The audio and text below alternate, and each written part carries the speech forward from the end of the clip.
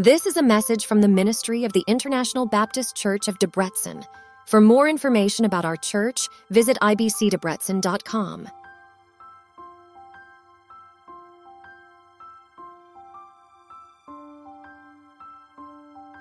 Okay, so this last couple of weeks, we went through the 7 letters of the 7 church of Revelation. And now there is just 2 letters left, Philadelphia and Laodicea. So today we will go through the letter of the Church of Philadelphia. So open your Bible in Revelation chapter 3, verse 7 to 13. Revelation 3, 7 to 13. And to the angel of the Church of Philadelphia, write, these things says he who is holy, he who is true, he who has the key of David, he who opens and no one shuts, and shuts and no one opens. I know your work. See, I have set before you an open door, and no one can shut it. For you have a little strength, have kept my word, and have not denied my name. Indeed, I will make those of the synagogue of Satan, who say they are Jews and are not, but lie. Indeed, I will make them come and worship before your feet, and to know that I have loved you. Because you have kept my command to persevere, I also will keep you from the hour of trial which shall come upon the whole world, to test those who dwell on the earth. Behold, I am coming quickly. Hold fast what you have, that no one may take your crown. He who overcomes, I will make him a pillar in the temple of my God, and he shall go out no more. I will write on him the name of my God, and the name of the city of my God, the New Jerusalem, which come down out of heaven from my God, and I will write on him my new name. He who has an ear, let him hear what the Spirit says to the church. So these are the words of the only one, of the true one, the one who opens, and no one shuts, and no one opens. He is the one who have all of the keys on the bunch. So the letter said he have the keys of David, and he opened the way to the Father. He came in the past to earth at the time when it was just possible to the high priest to come in the most holy place and visit God and had a special time with God. It was the only way at this time to see God. But he came and went to die at the cross. And what happened when he died on the cross? What happened? Just after he died, the veil was torn from top to bottom. So just after die in the cross, he came with the key and opened the way to the Father. And maybe after this event, the Jews tried to repair the veil, tried to close the door again, but even if they did it, the door remains still open to everyone who wants to visit the Father through Jesus Christ. Amen? So, he had the key to open the door to visit the Father, but he had also the key of heavens. He chooses who come in heavens with him and who don't come. So let's be watchful and listen what God had to say to us today. So if we see this church of Philadelphia, we see some characteristic in the letter. The first one is the church had a little strength. It means its influence is limited compared to the other church. Its financial resources and position are limited. Its exploit with God are limited. Not in the sense they are limited but in the sense where maybe a lot of people cannot see it. And it don't have any important or wealth people in the congregation. The second things the Lord say about the church, he say the church kept the word of God. This in the face of the threat, persecution, contempt, and also poverty. The people of the church continue to work with zeal and perseverance, whatever she is a small church. And the church did not deny Christ. The church maintained the holy doctrine despite the right of apostasy of the other church in the other city. So the name of this church is the Faithful Church. And this faithfulness will lead the church to have 5 blessings, which 3 of it will be applied during his time on the earth. The first one is on the verse 8. The verse 8 said, God hath set before the church an open door, and no one can shut it. Here the Lord is telling that to the church, whatever the persecution, whatever the difficulties, whatever the attack and the tricks who will come from the man and the devil, no one can separate the church from the Lord. He is the authority above all authority. The devil cannot snatch you out from the flock. The second blessing is can be found on the verse 9. Say, God will make those of the synagogue of Satan, who say they are Jews and are not, but lie. He will make them come and worship before your feet, and to know that I have loved you. So here, the terms Jews and synagogue of Satan are to be understood in a broader way than the literal sense. Here we're talking about the people who call themselves Jews or Christian, but in their everyday life don't serve the Lord. They serve Satan. We need to understand that in the church we have brothers and sisters, but we have also false brothers and false sisters.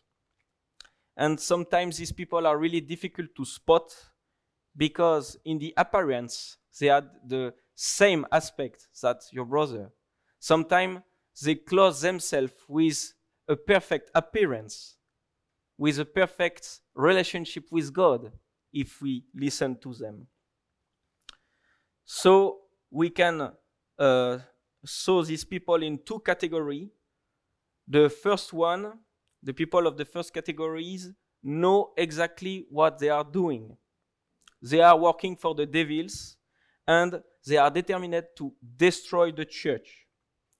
If we can find an example of this kind of people, we can remember when we talk about the Thyatira church, about Jezebel. Jezebel started to work against the Lord at the beginning, but she found a way to have a leader position in the church. The second category of people who are in the synagogue of Satan, it's different. Those people will say they love the Lord and they can have a lot of knowledge about the Lord, but inside they are spiritually dead. And that because they don't obey to the God's word and they don't want to develop any relationship with Him. So at the church, they don't want specially to attack the church, but because of this dead spiritual state, one day they will be enemy of the church. So these 2 actors will work to keep people in the church in the spiritual poverty, and at a point it will turn them away from the plan of God. So if those people from the synagogue of Satan did not repent, one day they will rise up and work against the church. And I talk the true church of Christ. Matthew 12, verse 30, is really clear about it. He said, "He who is not with me is against me, and he who does not gather with me scatters abroad." So, if we are not with the Lord, we are against him. We have no neutral position in this world. So God says he is going to make them bow down to him to show them that God approves and loves the church of Philadelphia. The third blessing is on the verse 10. The Lord will say, "This church will be kept from the hour of trial, which shall come upon the whole world, to test those who dwell on the earth." So, for some, and including myself, this is a clear reference to the rapture that will come before the great tribulation. Because the true faithful church of Christ cannot be judged and suffer the same judgment as the people who are working against God. Other people think that there is no rapture of the church, but the church of Philadelphia will not pass through this great tribulation. There will be in the earth during the great tribulation, but God will keep them from this. It will be like Noah and his family. He didn't die on the water. He was in the ark when everything started. So the Lord really loves this faithful church. He really loved the church of Philadelphia and gave to him 3 great blessings. So the question today is, what kind of relationship the church of Philadelphia have with the Lord? What was inside the heart of the people of the church of Philadelphia? To answer this question, we will go back to the time of the king of Israel to compare 2 kings. We will compare David and Solomon and their relationship with the Lord. So let's start with Solomon. Solomon was the son of David.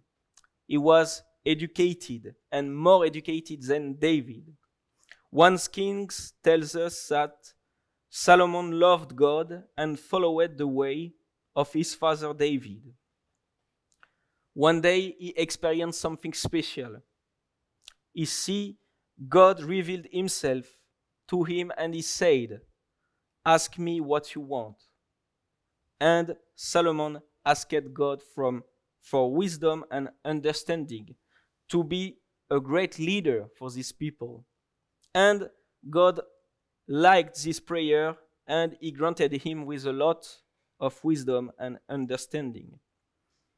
So, have nothing with this prayer. Actually, I find this prayer good. What I can notice when I see this prayer, it's a man-centered prayer. When we think about David, he grew up seeing his father to have this relationship with God, to be really close from the Lord, but he didn't ask to have the same relationship with God that David had. He didn't ask to know better the Lord, or something like, "Lord, please walk with me like every day of my life." No, he just asked for him more wisdom and more understanding. And the Lord gave to him. In 1 King, chapter 4, verse 29 to 34, 1 King 4, 29, 34, said, "And God gave Solomon wisdom and exceedingly great understanding, and largeness of heart like the sand of the seashores. Thus Solomon's wisdom excelled the wisdom of all the men of the East, and all the wisdom of Egypt. For he was wiser than all men, than Ethan the Ezrahite, and Eman, Shalcol, and Darda, the son of Maol. And his fame was in all the surrounding nation. He spoke 3,000 proverbs, and his songs were 1,005, and he spoke of the tree from the cedar tree of Lebanon, even to the hyssop that spring out of the wall. He spoke also of animals, birds, creeping things, and of fish, and men of all nations from all the kings of the earth who had ear of his wisdom came to hear the wisdom of Solomon. So the Lord gave to him a lot of understanding and wisdom. And with all of that, Solomon rendered a lot of judgment for his people. He organized the kingdom. He ordered the construction of the house of God, of his house, a palace. He built cities and did a lot of things. He talked about trees, a lot of animals. Solomon's wisdom was so great that the country around Israel heard about it. Ethiopia heard about the wisdom of Solomon. The queen of Sheba came from Ethiopia to come and meet with Solomon. And she see the wisdom. She saw all of the wealth of this kingdom. She saw the house of God, and she was amazed. Solomon was so rich that he had a lot of gold and a lot of gold utensils. In his kingdom there were food, silver, clothing, ivory, weapons, and horses. 1 King 10, verse 23, said, King Solomon surpassed all the king of the earth in riches and in wisdom. So he became the top one of the kings. But there is something wrong with Solomon. Solomon did not apply his heart to obeying to the Lord.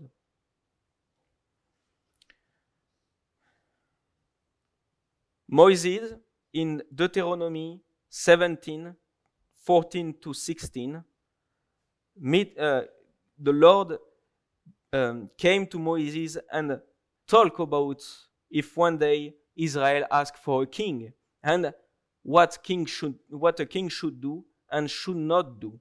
Let's read Deuteronomy 17, 14 to 16.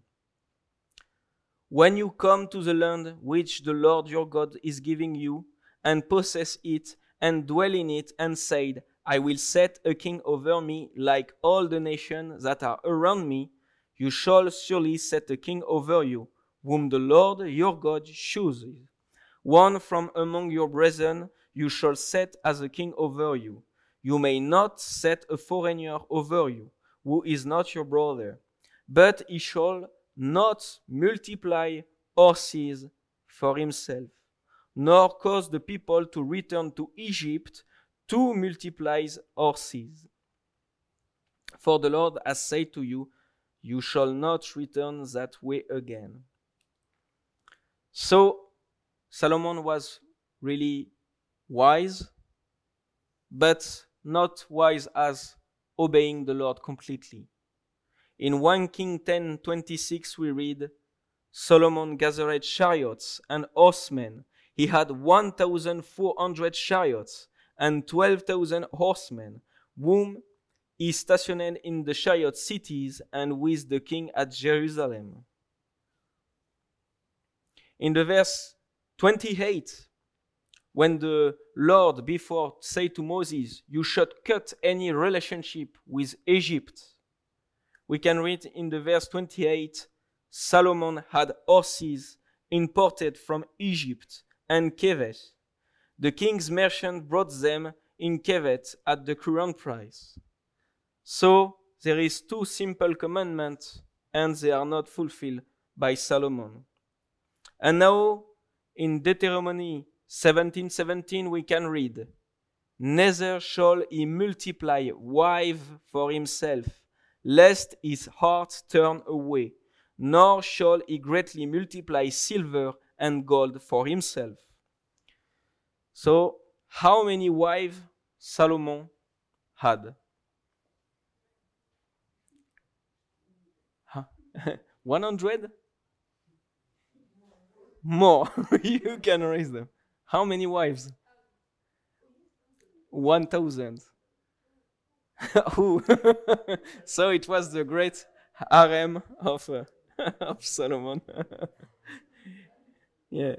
He had 700 princes and 300 concubines. And it's not really what the Lord asked for a king.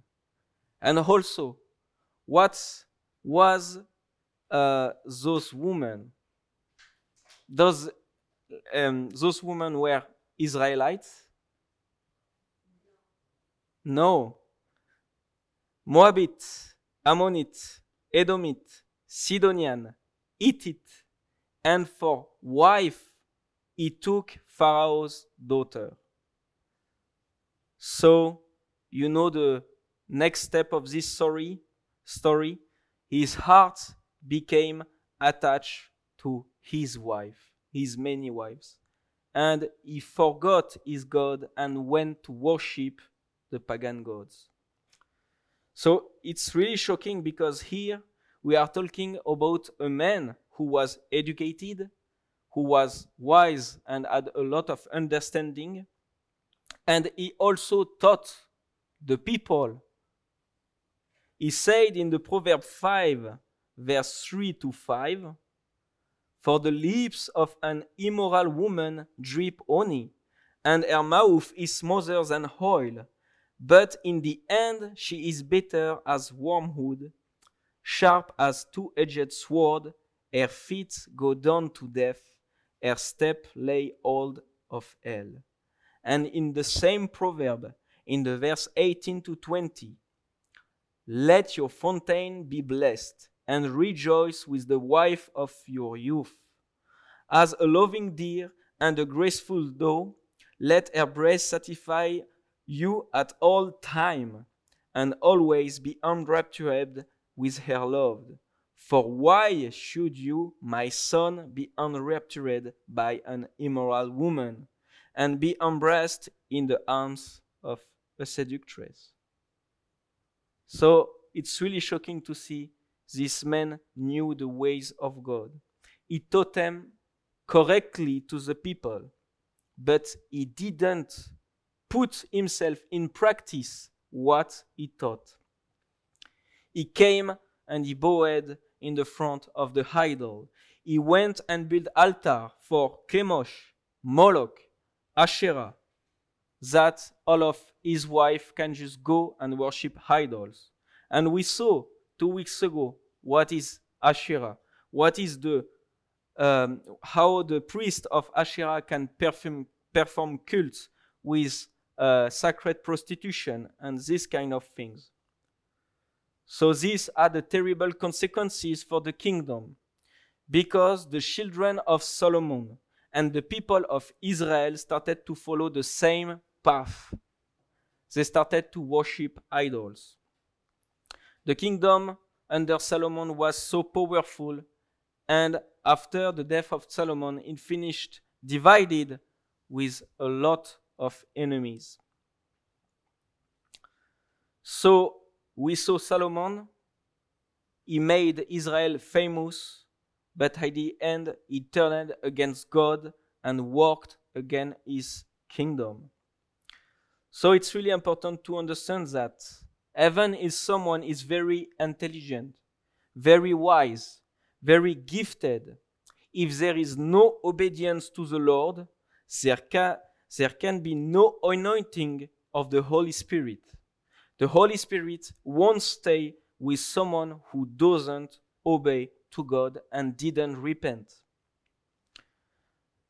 The life of a person like Solomon, even if he come at the church every Sunday, or if he serve at the church, if he is rich or successful, will be nothing but chasing after wind and vanity. The same conclusion Solomon gave to his successful life. He declared in Ecclesiastes, "I have refused nothing that my eyes desire. I have refused my heart no joy, but all is vanity and pursuit of the wind." So it's really sad. It's really sad for me. It's my personal opinion to read Ecclesiastes. I feel it's really desperate to read all of that, because as a Christian, we have a lot of joy to have Jesus and know God. But the conclusion of Ecclesiastes, vanity and chasing the wind. So Solomon turned against God, and he fell into the same sin as those who are in the synagogue of Satan. He defiling Israel as Jezebel did it. And we can ask this question: is Solomon saved? Because after all of these things he did against the Lord, we didn't see him repent. So now, David, we will see David because the church of Philadelphia is filled with people like David. David was the little shepherd boy. He wasn't very strong nor imposing, but everything he did, he sought the God's face to be sure he pleased him in everything. Above all, David sought the relationship with the Lord. What he seek is to speak to the Lord and have an answer to the Lord. His pleasure was in his devotional time, writing the Psalms. When we read the Psalms of David, we can see his heart in every psalm. When he asks for forgiveness, when he gives grace to the Lord. We cannot see that with Solomon. So David didn't want to coexist beside God. He wanted to walk with him in his everyday life. And this relationship was so deep. Then God came and made a covenant with David, the Davidic covenant. He said to him, "Your house and your kingdom shall be established forever before you.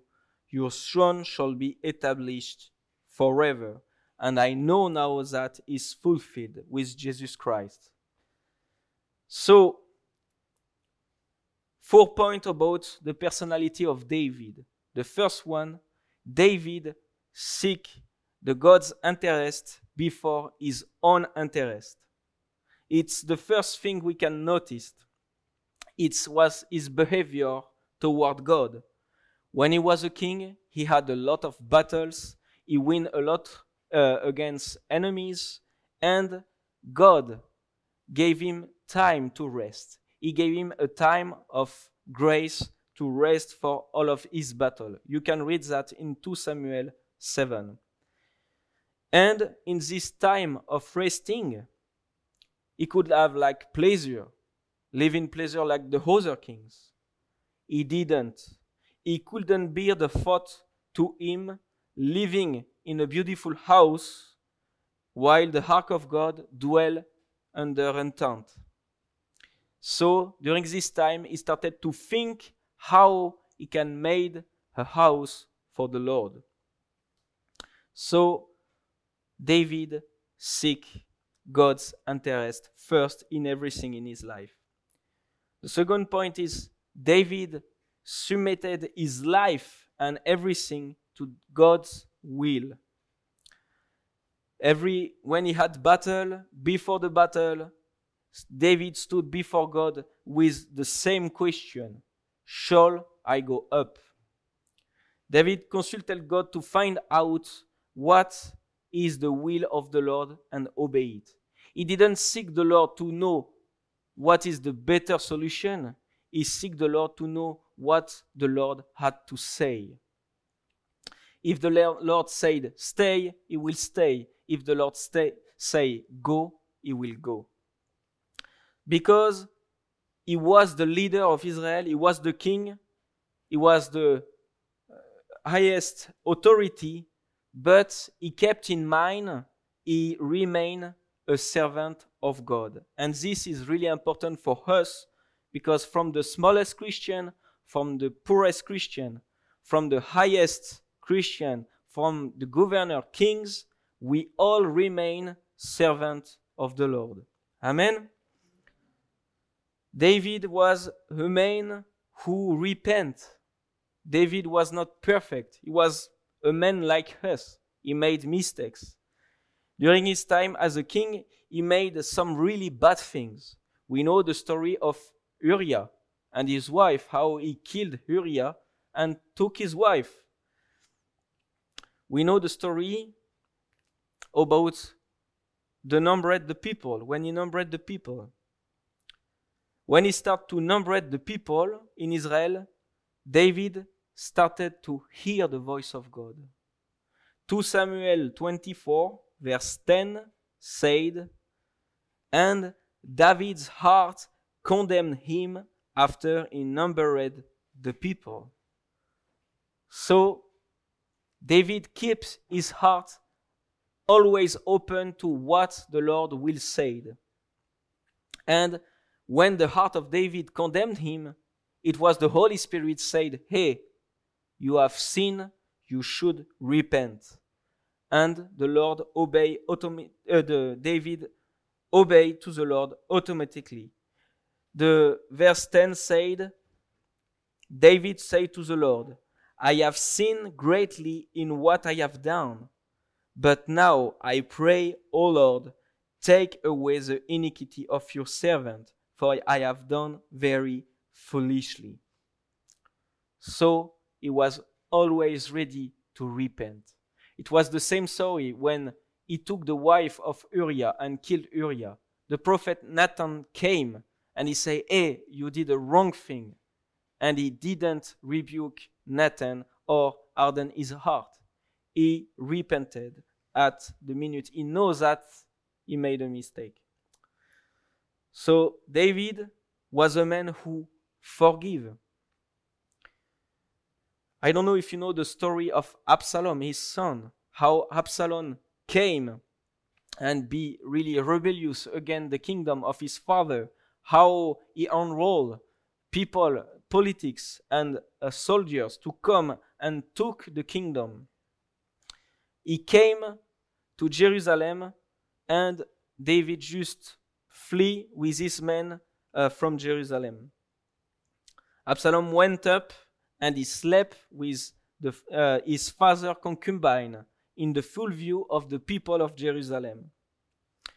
But when the two armies went to fight, David warned his men and said not to kill Absalom. Despite his humiliation, it was no question to kill Absalom.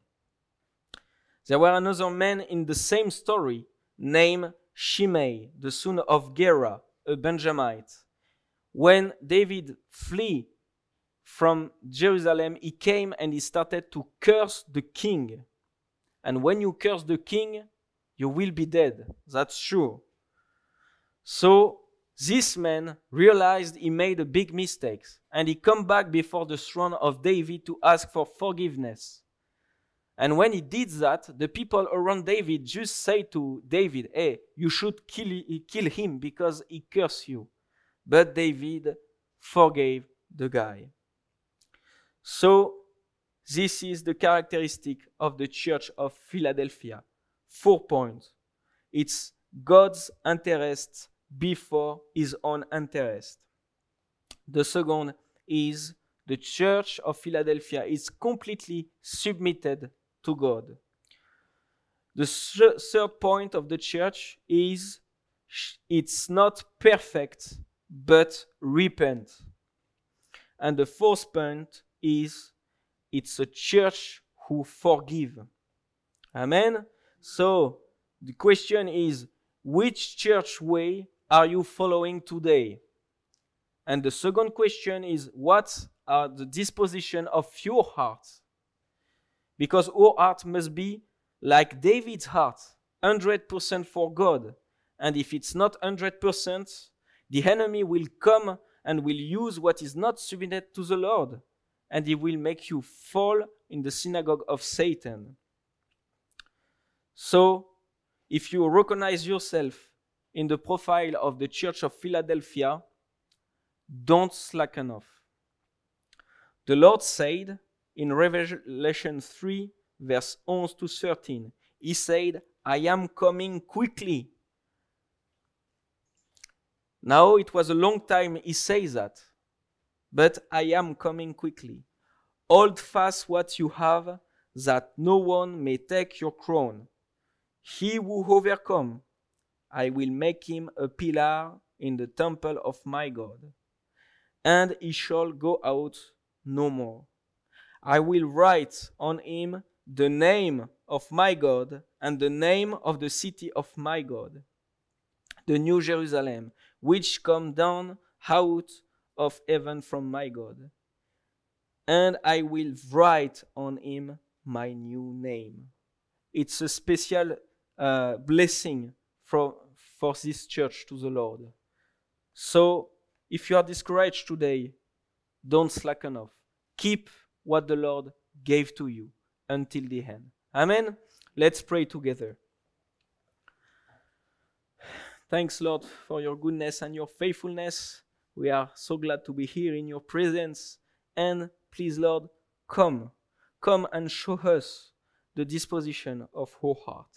Please show us what is wrong in our hearts, that we can just repent. We can walk better in your ways. Please, Lord, prepare us as the wise virgin in Matthew 25, because the wise virgin came in your kingdom, came in the New Jerusalem. Please, Lord, come. Give us the wisdom, not the wisdom of the man, but your wisdom, the wisdom who lead in heavens. In the name of Jesus, amen. Thank you so much for lending us your ears and your time today. If your curiosity has been piqued and you'd like to learn more about our church and the work we do, please feel free to visit our website at ibcdebrecen.com. Better yet, we warmly invite you to join us in person and experience our community firsthand. We look forward to welcoming you